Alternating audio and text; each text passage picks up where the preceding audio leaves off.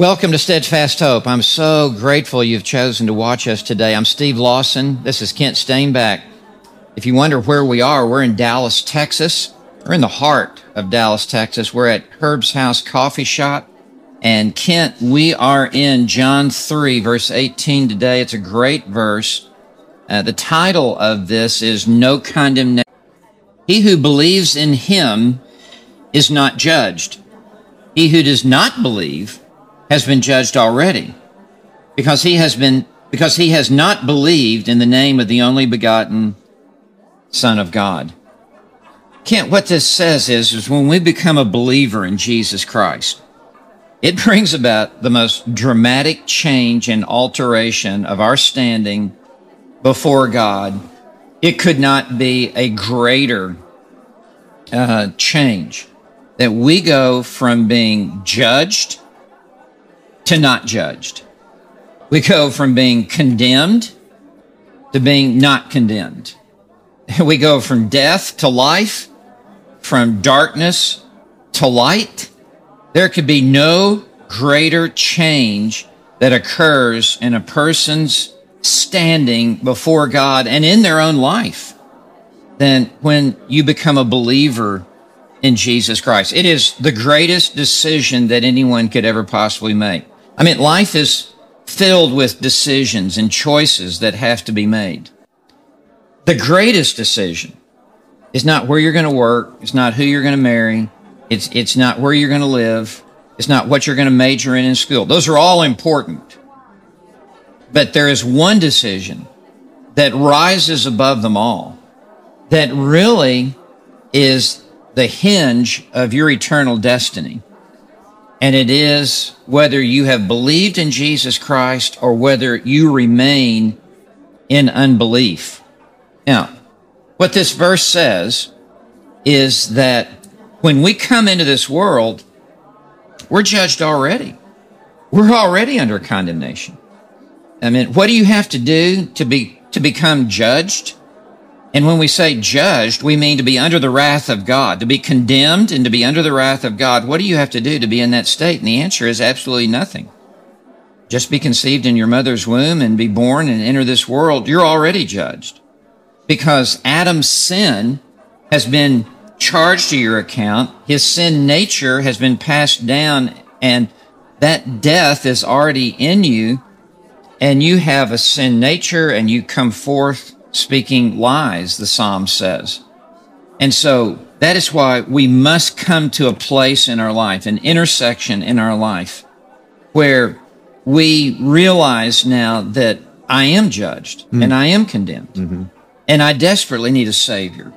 And we are so convicted of our sin that we turn to Jesus Christ, and I put all my weight upon Him. I trust Him totally and completely. And this says to believe in the name of the only begotten Son of God. To believe in the name means to believe all that He is. And at the very least, that means to believe that He is both Savior and Lord. To believe that He is Savior means that He died upon the cross for sins, and that He alone can take away my sin and remove my condemnation under God.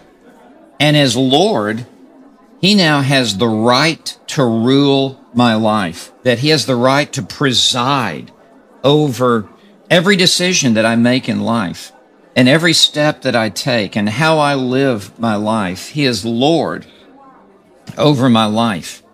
And so this is the greatest reality that could ever happen in a person's life. And just to say it again, Kent, we go from condemnation to no condemnation. And we will never go back and revert back to condemnation.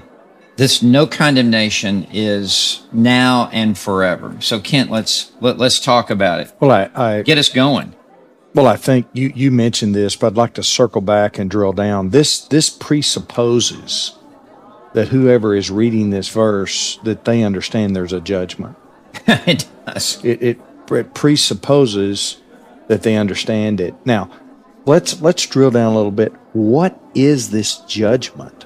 That this judgment day, apparently, that most of us are if we're not believers, are just unaware.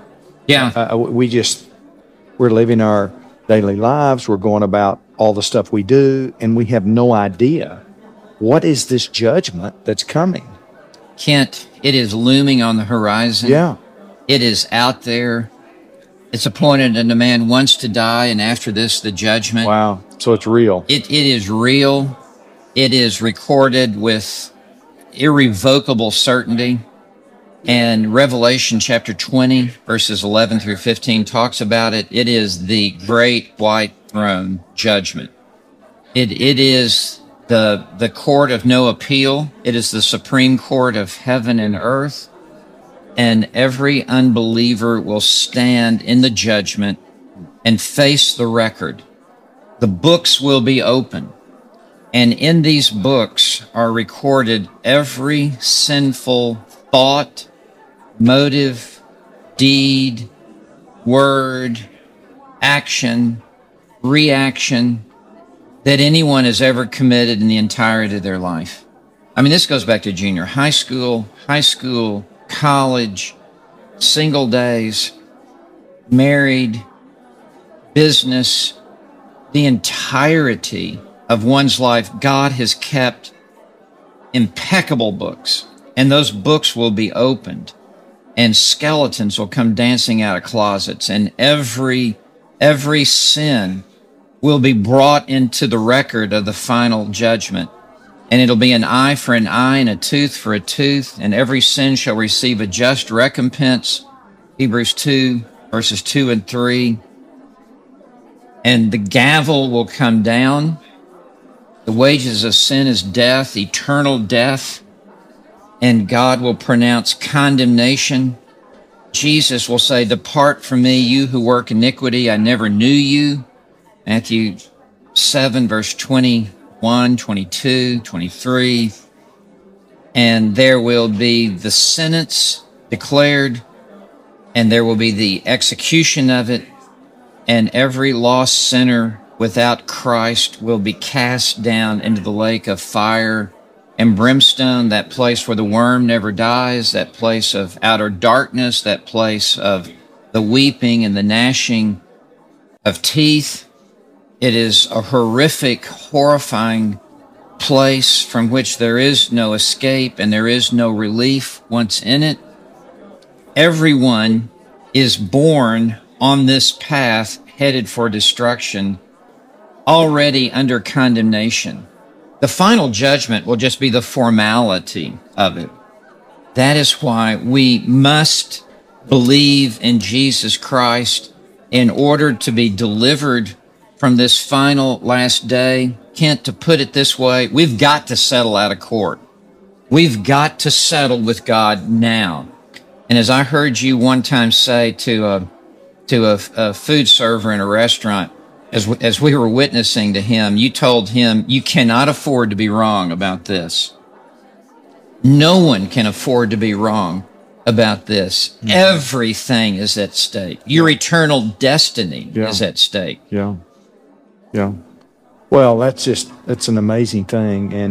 And I think, again, it's easy to not understand there's a judgment, or to just kind of whisk it away and put it out of our mind. And then the second thing is really where this judgment sends us. And I think I read something in James the other day, James 5, where it talks about the weeping and howling, and this severe pain that will be given eternally in hell. And I think you could just close and say what this judgment is going to do. Wow, Kent. They will be cast into fire, a furnace of fire, forever. And they will be given a body that will never be consumed. Mm-hmm. That they will be in the flames, but never be consumed, yet will have an intensified capacity to feel the agony of the torment forever. They will have a mind that will remember every opportunity when they heard the gospel through this life and they refused to believe in Christ, and it will haunt them forever and ever and ever. They will have an emotional life that they will be so traumatized and so filled and racked with sorrow and grief, and as you mentioned, howling of just affliction, that if, as R.C. Sproul one time said, if you thought about hell for more than 5 minutes with a focus, you'd almost lose your mind. You would almost go insane. That we almost, it's like, how long can you keep your hand in a fire? You've got to pull it out and have some relief. And it's the same with our minds. It's almost unbearable to think. But it's real. Yeah. I mean, it's more real than Dallas, Texas. Yeah. It's more real than where you and I are seated right now.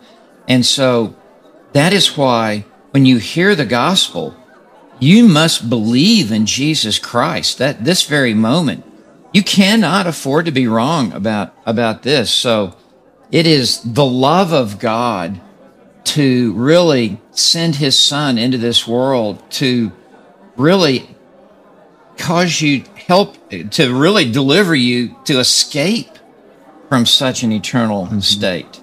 So we plead with you, believe upon Jesus Christ, repent of your sin, turn away from your sin, turn to Christ, trust him, rely upon him completely, and he will save you if you will come to him on his terms. So please, we beg you, do so today, this very moment.